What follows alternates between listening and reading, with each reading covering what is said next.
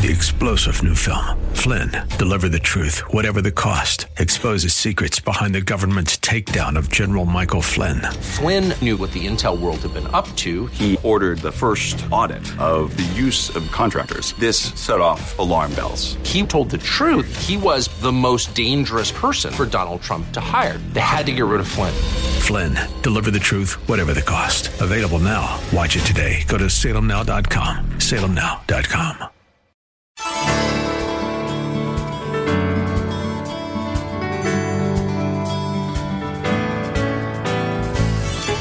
Hello and welcome as we lift up Jesus with Pastor W. Rutherford.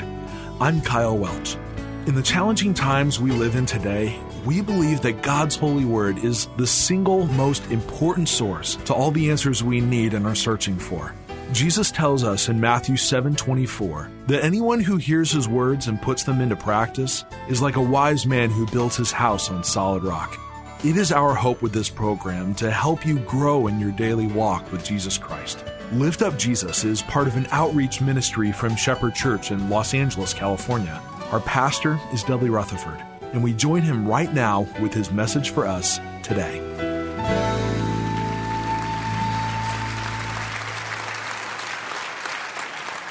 Now, in preparing our church for the next decade, somewhere in this year, I wanted to preach through this book called Nehemiah, which is in the Old Testament. Several reasons for that. First of all, Nehemiah is a history book, and I just love to read and to study history. There's just something about it. And I like to study the good and the bad. I think that we learn more when we look at everything that's happened in our past. Also, this series was this book, when I came here to Los Angeles over 3 decades ago. This was back in the old Hillcrest days. A few of you were here back in those days. The very first book that I preached through was the book of Nehemiah. And so as I came to this next decade, thinking it might be my last decade as a pastor here, I thought I want to go through that book again, because that book set our church up for those last 3 decades. Let's look at it one more time as we look at these next 10 years. The third reason I want to go through this book is that it has tremendous value and principles on leadership. And if you're here today and you lead a company, a business, you lead your household, you lead a ministry here at the church, if you're involved in any kind of leadership position, this book, this study is going to help your leadership and your leadership skills. The last reason I want to go through this book is because this story is a story of what to do when your world is falling apart. And you'll be amazed by how many things as we go through this book that applies to what's going on right here and right now. And I believe that as we worked and planned on the next 10 years, I think God knew that this first year was going to be a tough year. And so this book will help navigate through these difficult times. So with that in mind, take your Bibles and turn to the book of Nehemiah, Nehemiah chapter 1. I want to take you back, all the way back to the year, write this down in your notes, to the year 586 BC. This is like 600 years before Christ. And so this is 2,600 years ago. And if I could just lift you out of the seat that you're sitting in and place you back in Nehemiah's day, you would be surprised that at that time they were having political turmoil. They had religious and racial divisions. They had economic issues. You would be shocked to know that the same things we're dealing with today, they were dealing with 2,600 years ago.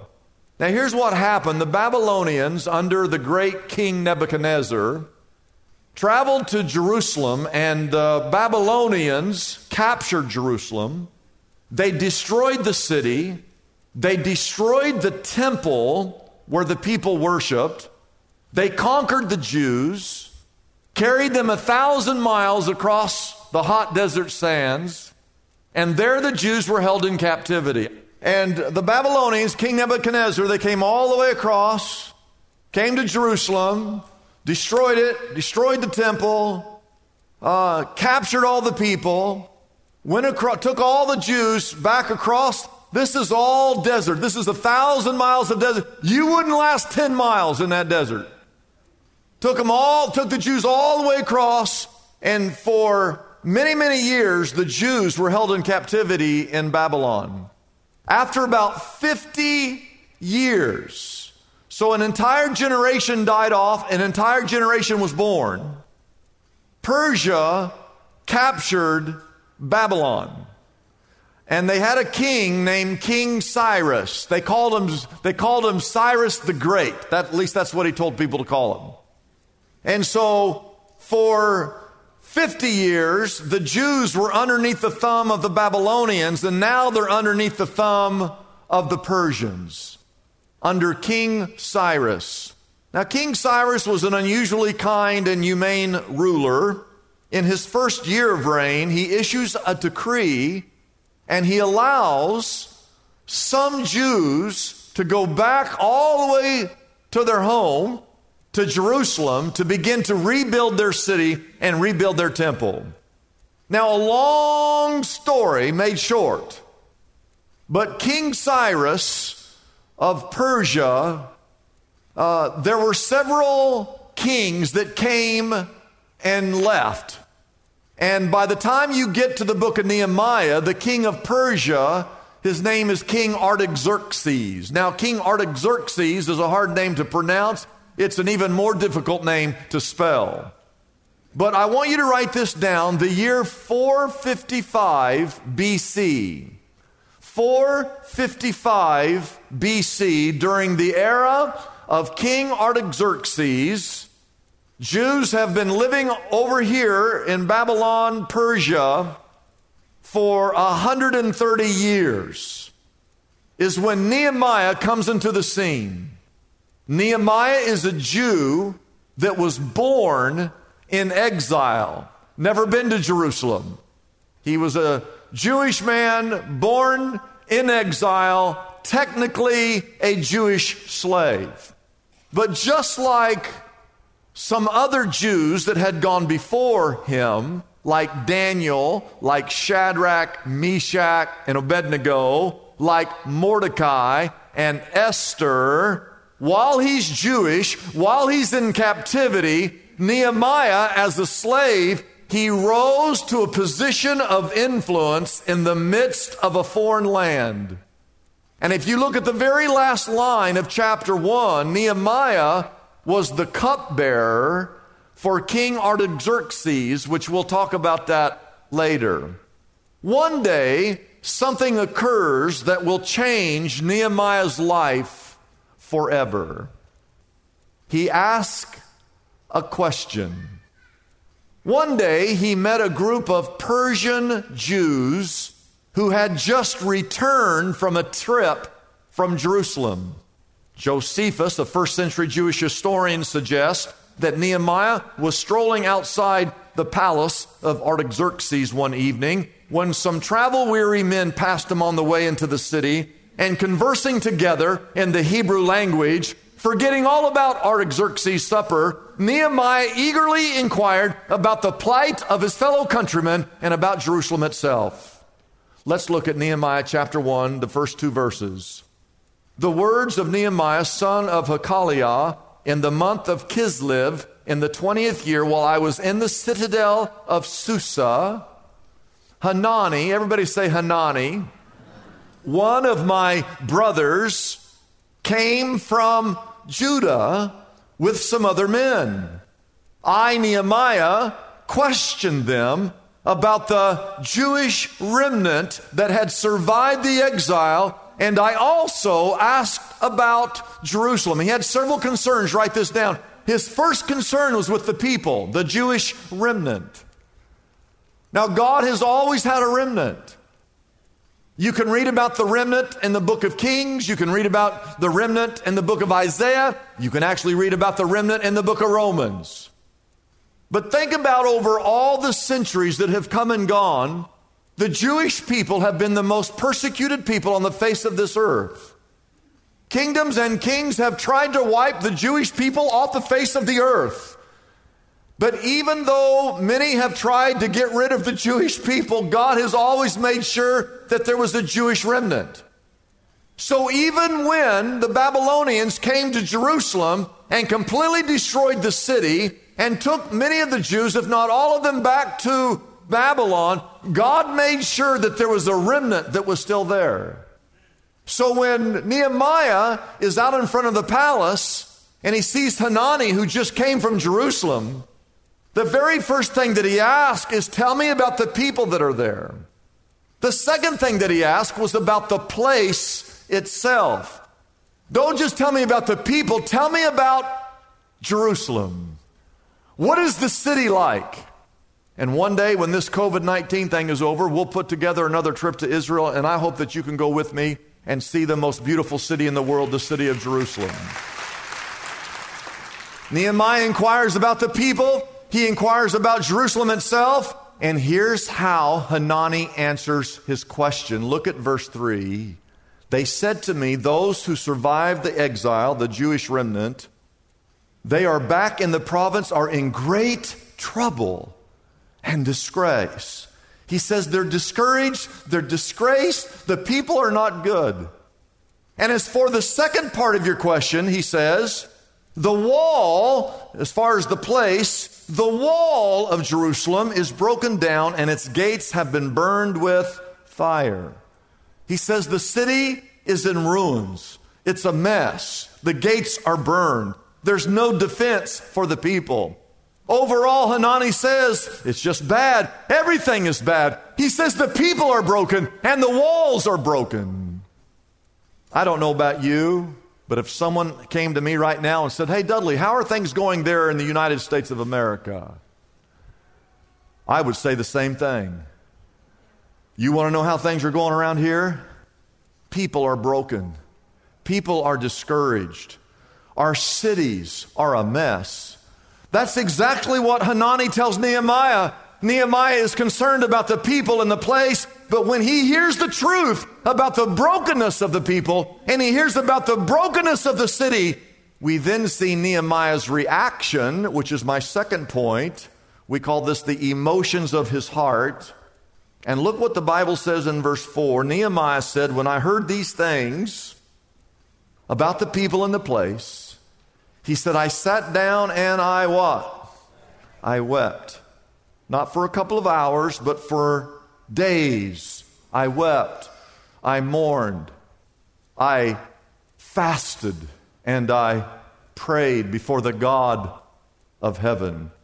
Oh, I want you to write these 4 expressive responses down. I want you to see when Nehemiah hears about the people and their brokenness and their discouragement, and he hears about the walls that are still not rebuilt, that he weeps, that he mourns, that he fasts, and he prays. When he hears that report, that is the response of his heart. Now the question is, why did he respond with such emotion? Well, the answer is quite easy. These were his people.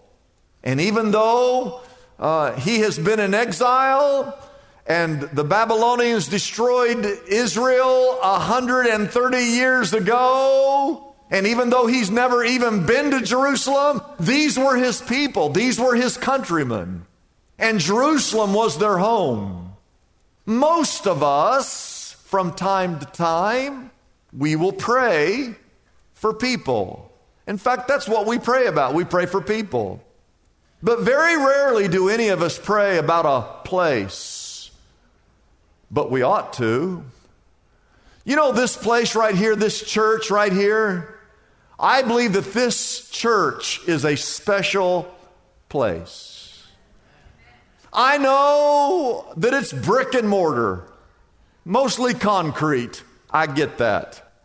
It's basically a big box. I mean, look at it, just a big box. But it's different than the big boxes across the street. You see, this place, this land was dedicated, this building was dedicated, this facility was dedicated to the glory and honor of God.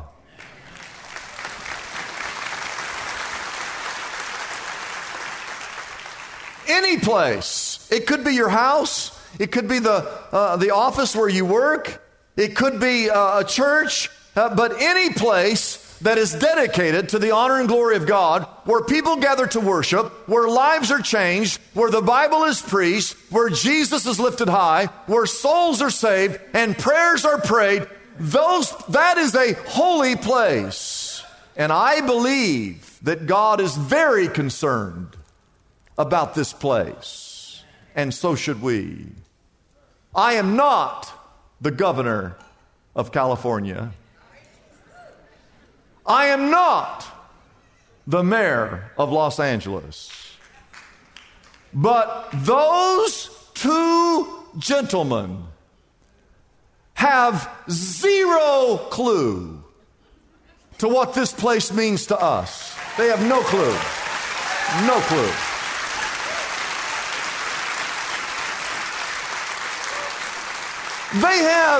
They have zero clue to what this place means to Almighty God.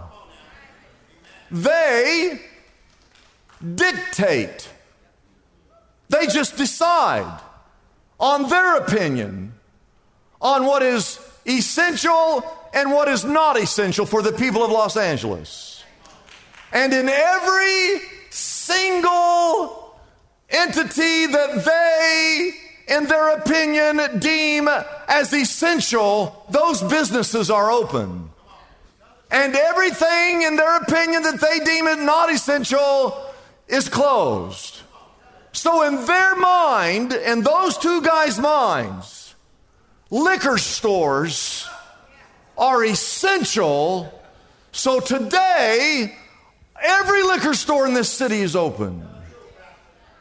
You can walk in and out there all day long if you want. In their minds, abortion clinics are essential, so abortion clinics are open. In their minds, they have deemed that casinos are essential, so today casinos are open. Nordstrom's Rack must be essential because it's open. Starbucks must be essential because it's open. But the church, they've deemed not essential, therefore they've closed them.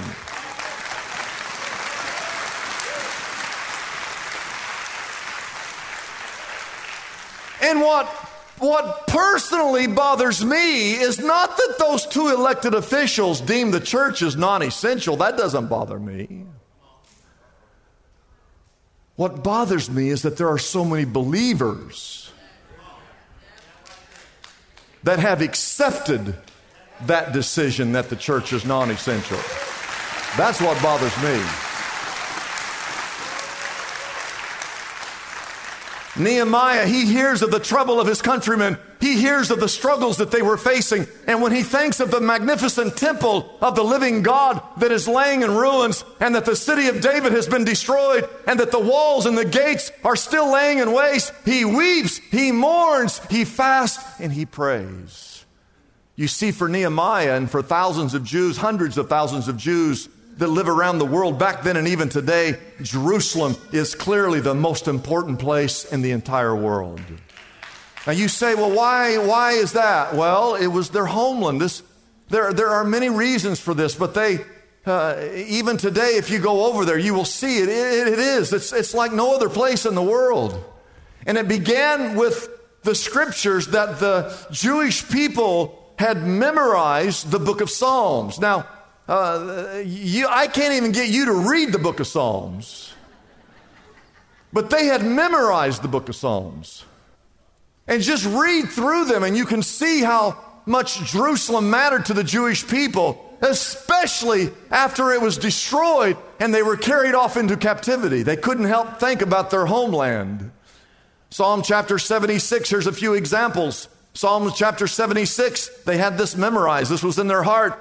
It said in Judah, in Judah, in Israel, God is known. His name is great in Israel. Not so much in Babylon, but great in Israel. His tent is in Jerusalem. His dwelling place is in Jerusalem. They believed that that's where God lived. That's where the temple was. And even though the temple had been destroyed, they believed that building represented the presence of God to them. Psalm 122, another psalm, reads, our feet are standing in your gates, O Jerusalem. Jerusalem is built like a city that is closely compacted together. Verse 4, that is where the tribes go up, the tribes of the Lord, to praise the name of the Lord according to the statute given to Israel. Verse 6, pray for the peace of Jerusalem, that those who love you may be secure. May there be peace within your walls and security within your citadels. These psalms, these verses, these words were ingrained into the heart and mind of Nehemiah and every other Jew that was living in exile. I'll show you one more psalm. Are you ready? Psalm 137, verses 1 through 6. The Bible reads, look at these words. By the rivers of Babylon, we sat and we wept when we thought back to Zion, which is Jerusalem. We were so discouraged, verse 2, that there on the poplars, those are trees, we hung our harps. Now, why would they hang their harps up on the trees? Because they weren't needed anymore. They didn't feel like singing anymore. Because they were slaves. They were in captivity. They were in Babylon. Verse 3, for there in Babylon, our captors, they asked us for songs. Our tormentors demanded that we sing songs of joy. They said to us, hey, sing us one of those songs that you used to sing when you were back in Jerusalem before we destroyed your temple. Verse 4, how can we sing the songs of the Lord while we live in this foreign land? If I forget you, Jerusalem, may my right hand forget its skill, and may my tongue cling to the roof of my mouth if I do not remember you, if I do not consider Jerusalem my highest joy. Nehemiah had this psalm again in his heart. And from the moments that he took, he was born in Babylon, from the moment he took his very first steps as a little baby and he began to walk, and for the very first time he began to speak just as a little boy, and through his little years as he was growing up, and then his teenage years, and then a young adult, and as an adult, and as a man, all he had done is read these psalms and read these stories about Jerusalem over and over again. And so one day he's out in front of the palace of King Artaxerxes. He's still a slave. He's a cupbearer. But he's working in the household of the king. And he sees a man walking who had just come back from Jerusalem, Hanani. And they were talking, and where have you been? I just came from Jerusalem. And he says, Hanani, tell me what it's like. What's going on? What are the people like? What's the city like? And Hanani says, oh, Nehemiah, you won't believe it. The walls of the city are completely destroyed. The temple is still not rebuilt. And he says, Nehemiah, he said, the people are discouraged. The people are broken. And when Nehemiah hears this, he weeps and he mourns, and his heart is broken. He fasts and he prays. He has to pray. There's nothing else he can do but pray. Be sure to join us next week as Pastor Dudley continues with today's message here on Lift Up Jesus. We hope you were blessed by our program today. If you are in need of prayer, we invite you to call us at our toll-free number, 888-818-4777. Our Lift Up Jesus phone counselors are ready for any prayer requests you may have at this time. You can also contact us right now if you'd like to receive a copy of today's message on either CD or DVD. Our number again is 888-818-4777. For more information about Pastor Dudley Rutherford, Shepherd Church, or this ministry, be sure to visit our website, liftupjesus.com. It's a blessing for us to bring this program to you every week. We exist only by our faithful partners who support us through their prayers and financial gifts. If Pastor Dudley's message has been a blessing to you, we would like to encourage you to consider joining in partnership with us so we can continue to be here to bless others with this important ministry. Your gifts, whether large or small, are greatly appreciated and go directly to help keep us on the air. You can find out more about supporting us by calling our toll-free number, 888-818-4777. That number again is 888-818-4777. You can also support us by going to our website, liftupjesus.com/reach. That address again is liftupjesus.com/ and then the word reach. I'm Kyle Welch, inviting you to join us again next week at this same time as we lift up Jesus with Pastor Dudley.